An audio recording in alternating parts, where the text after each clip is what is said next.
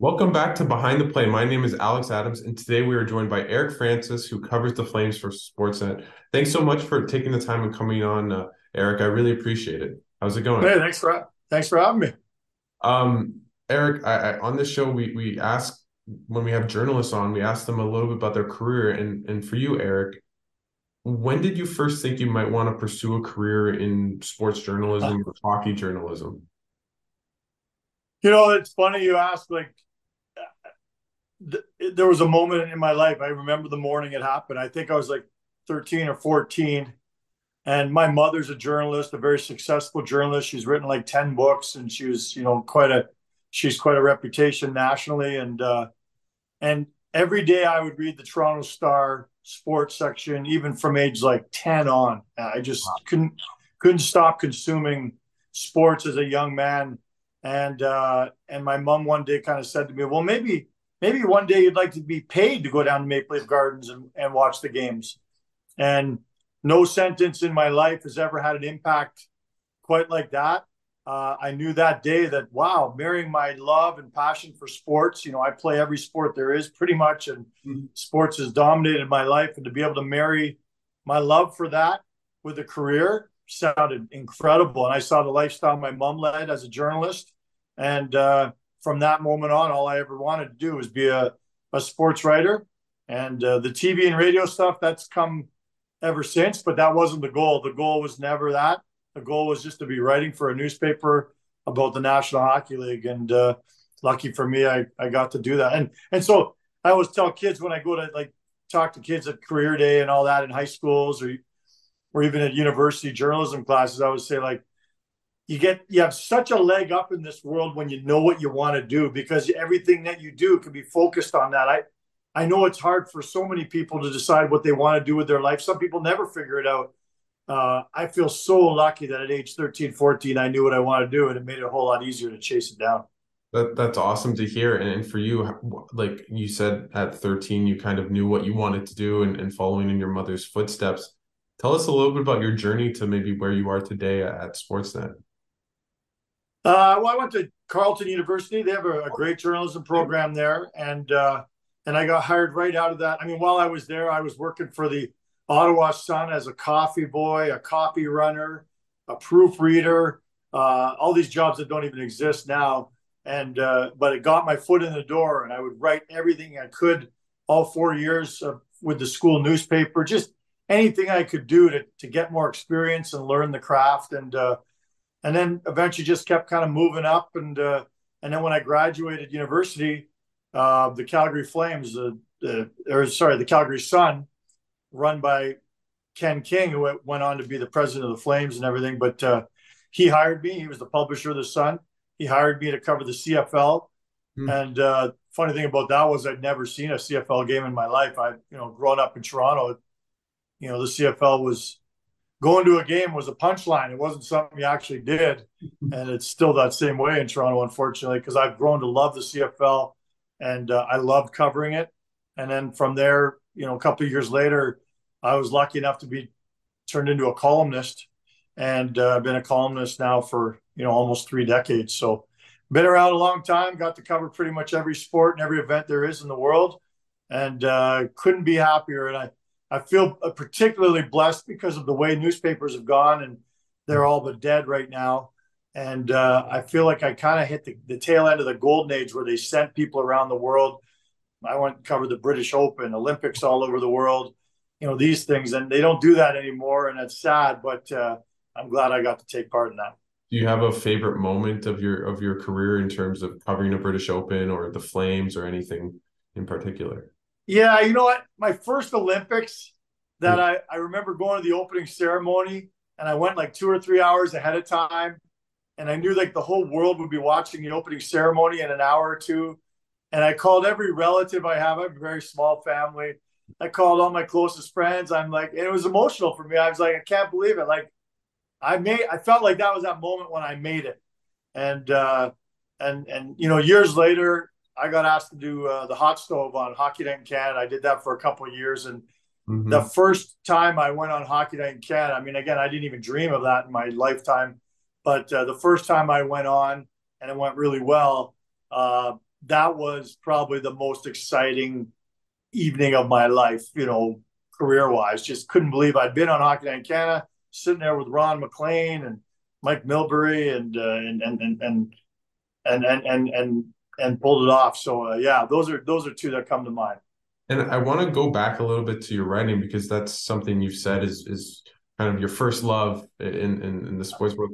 For you, what is your writing process? Like, how do you like? What's your process for writing? Yeah.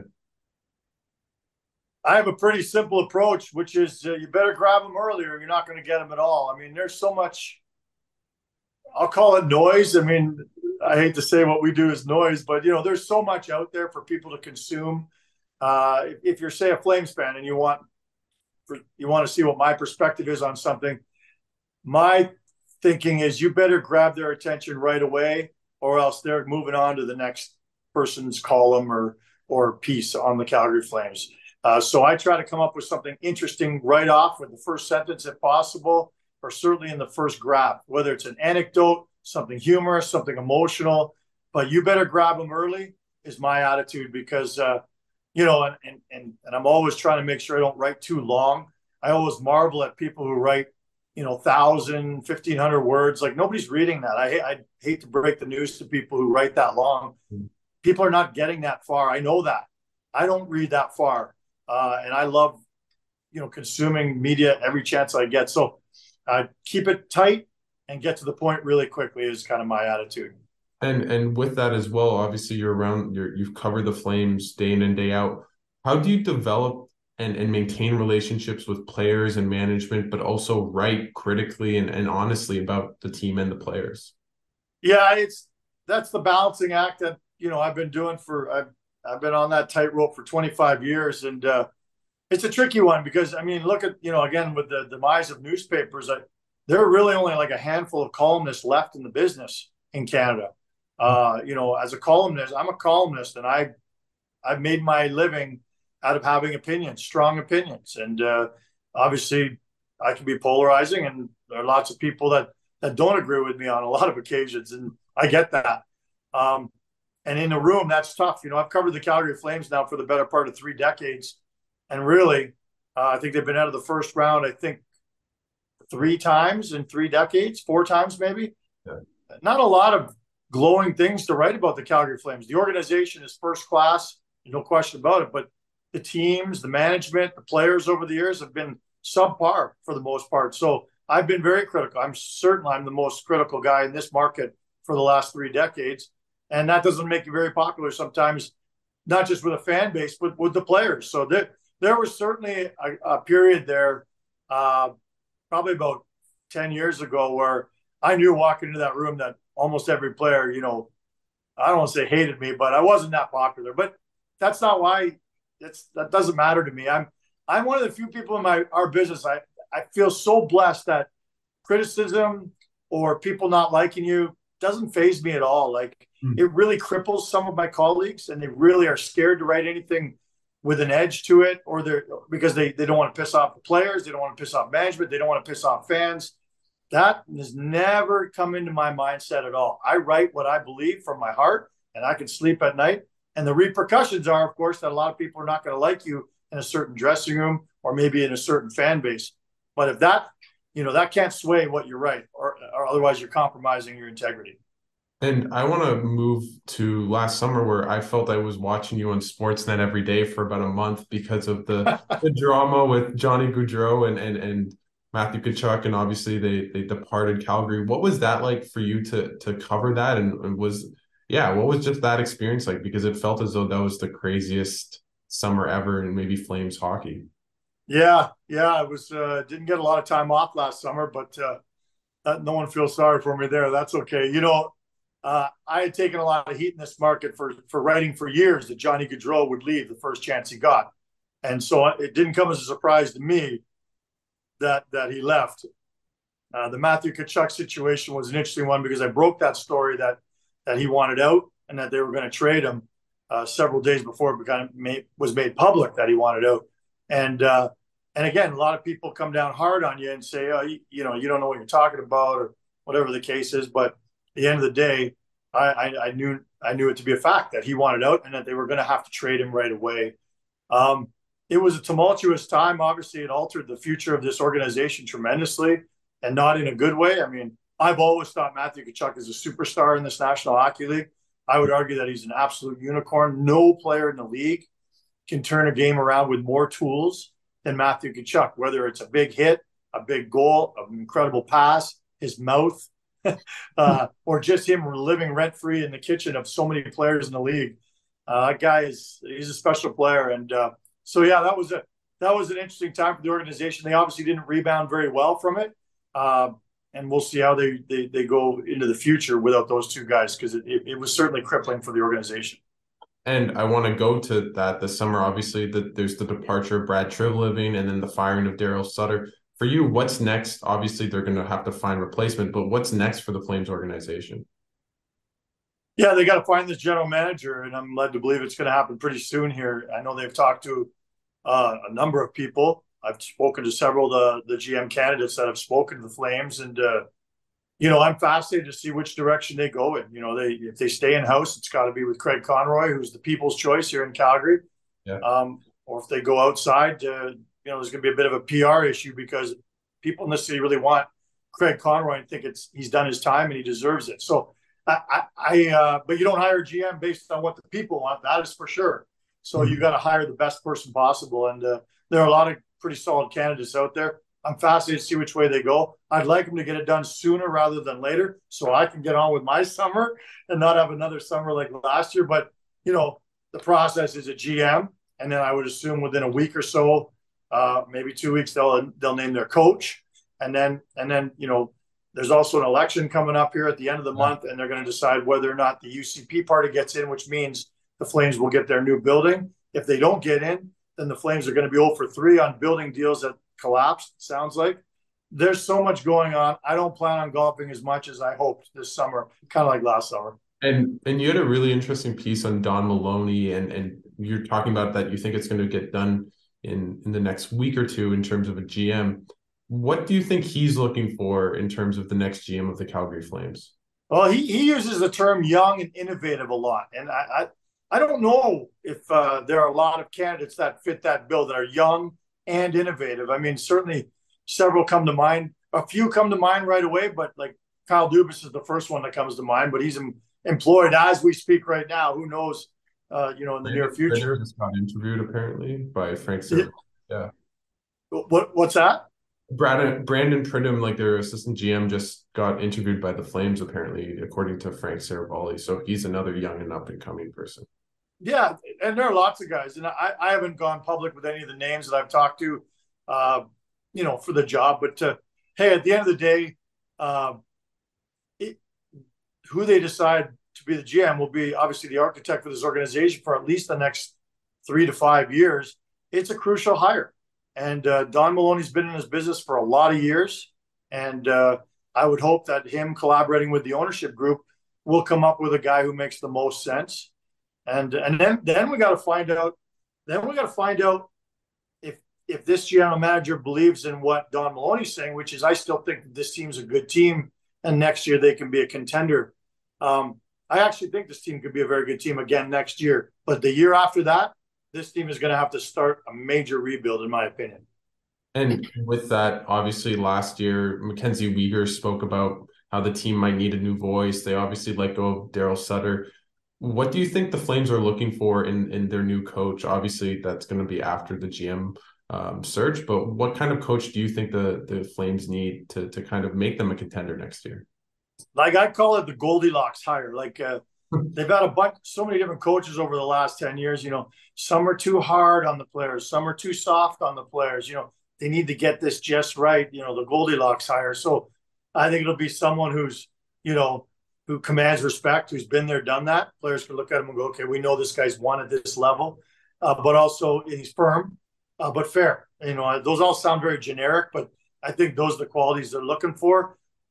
But I don't know. I have to talk to the GM, whoever they hire first, to find out what he's looking for. I think those are the qualities that fit the bill. I think a guy like Gerard Gallant would probably top the list of candidates, but there are so many guys out there. Do they want to go young? Mitch Love in the Calgary Flames organization. Do they want to promote within? I I can't even begin to guess who it might be until I talk to the new GM. And in terms of the team next year, what do you think? Is it just a new coach that needs to be hired, or what else needs to change for this team to make the playoffs and be a contender next year? Oh, well, I think they're going to have to all get along. And I think the players do get along. And I think the room is pretty united. And this year they were quite united against Daryl Sutter. That was kind of the common thread that they all had together. They're going to have to buy into the system that the coach throws together, and the system's going to have to work for them. If they're, and this team, don't forget, is on paper they should have similar to the team that they won the division with 2 years ago. Of course, without Tkachuk, without Gaudreau. Those are significant changes, don't get me wrong. But I think this is a team that's definitely could contend for the division lead next year, as is. But they've got to make us. The first decision the general manager is going to have to make is what to do with Elias Lindholm. Lindholm is not going to come back to Calgary after next year. So you have to decide, are you going to trade him like you did with Matthew Tkachuk and get top dollar for him? Or do you want to keep your best forward on the team moving forward for at least another half year, see how things go, maybe trade him at the deadline, or just take your chances and risk losing him for nothing like they did with Johnny Gaudreau? I don't think you can do that. So I think you're going to have to trade Elias Lindholm this summer.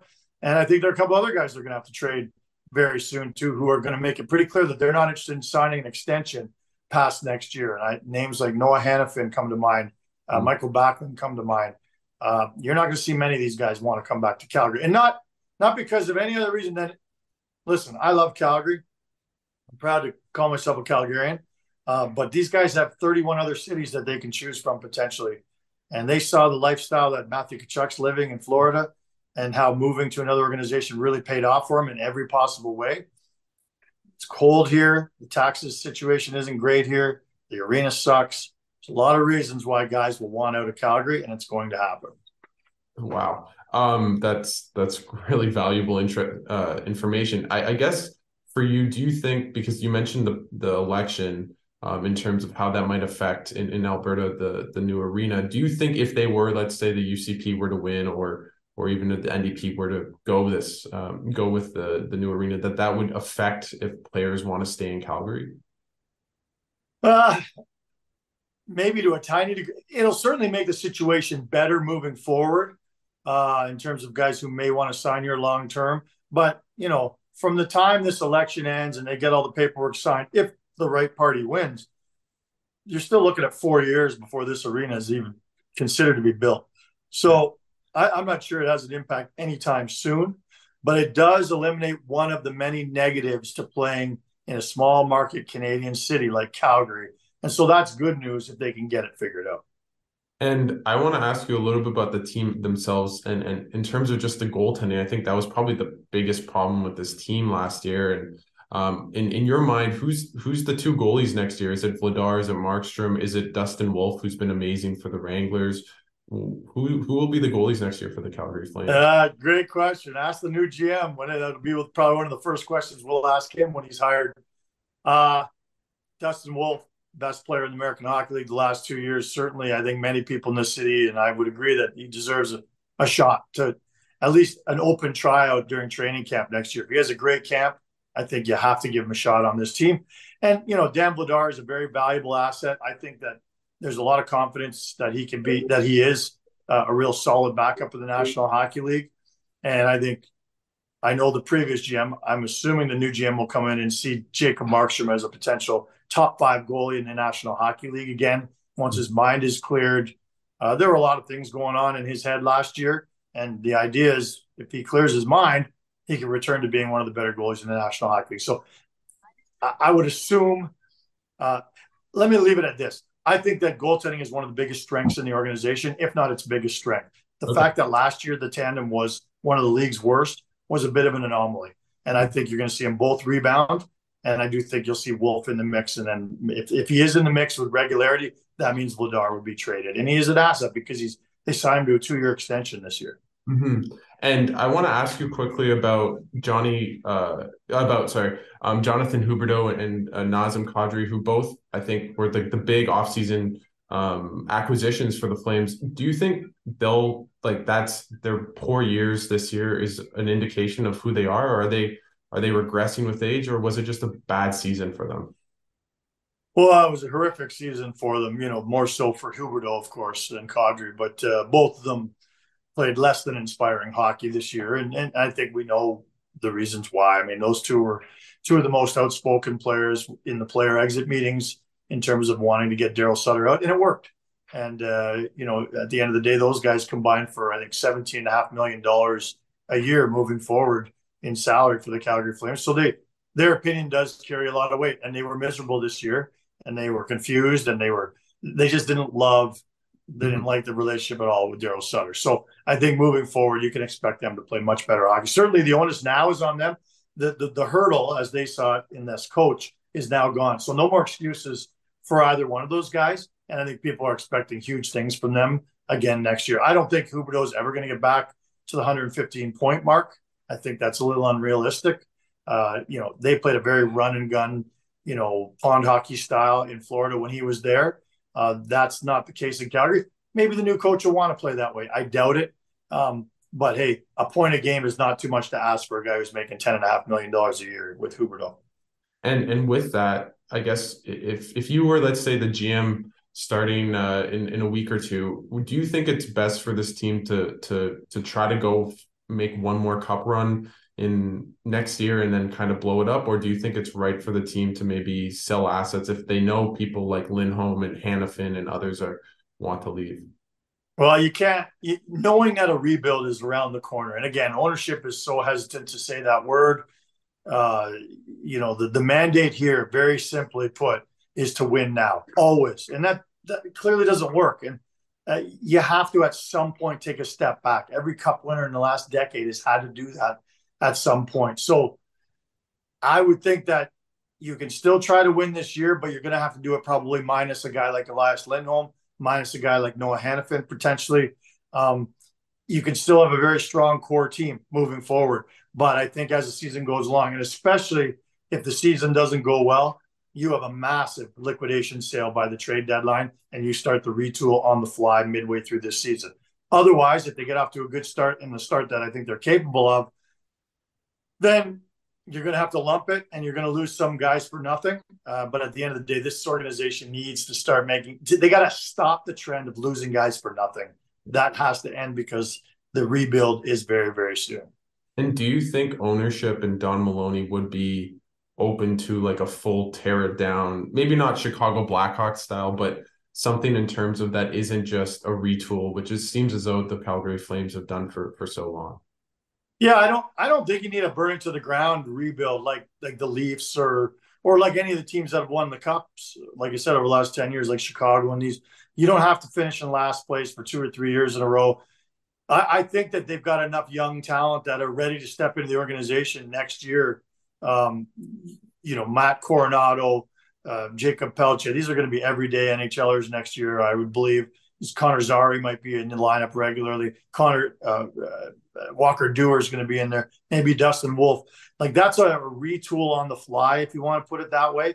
And I think that gives you a good head start. And then some of the veterans, as they start getting moved out, you replace them with younger players. Yeah, there's going to be some growing pains. They may very well be some growing pains, but you still got Huberdeau, you still got Kadri, you still got a lot of veterans on this team that are going to be here moving forward because you can't get rid of them any other way.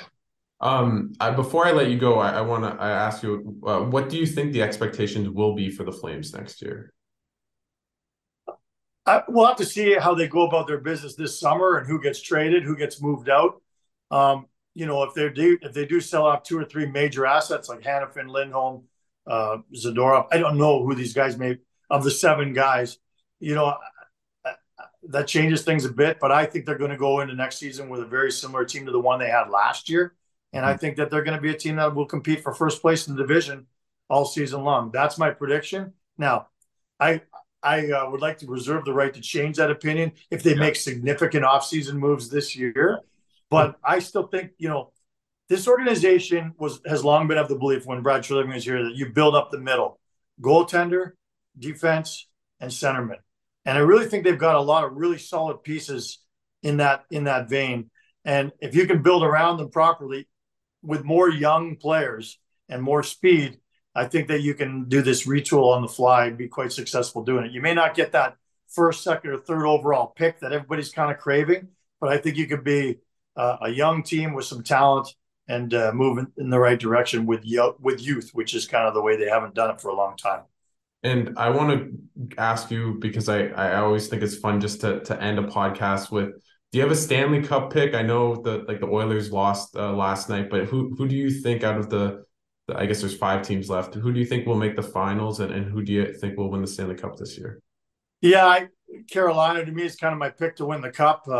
Uh, I you know, I don't see the winner of the Dallas Seattle series being much of a threat to Vegas, but I've been counting Seattle out like most people all year long. So, and Dallas to me is a hell of a team too. If Ottinger returns to being as hot as he was against the Flames 2 years ago, I guess they could surprise Vegas too. But my pick will be Carolina to win the cup. Okay, great. Thanks so much, Eric, for doing this. And I want to give you the floor. Is there anything you want to plug? Any pieces listeners should kind of stay tuned for on your end? No, just I appreciate people who read sportsnet.ca and watch the broadcast, and it'll be such a fascinating year. There'll be so many interesting storylines between now and the start of the season. So I hope they log into sportsnet.ca and watch the broadcast to see at least my take on what happens moving forward, what should happen, what did happen, and what may happen. So I'm looking Well, forward to that. well, thank you so much, Eric. I hope it's a less busy off season, although I think it'll still be quite busy at the very least. And I really appreciate you taking the time and coming on the podcast. Hey, Alex, thanks for having me. Good luck with it. Congratulations. I've seen and heard the podcast before, and I see the long list of people you've spoken to in the industry. And I keep really it going, my man. I'll be listening. Thanks so much, Eric. It means a lot, and thanks again for doing this. Okay, thank you, man. Cheers.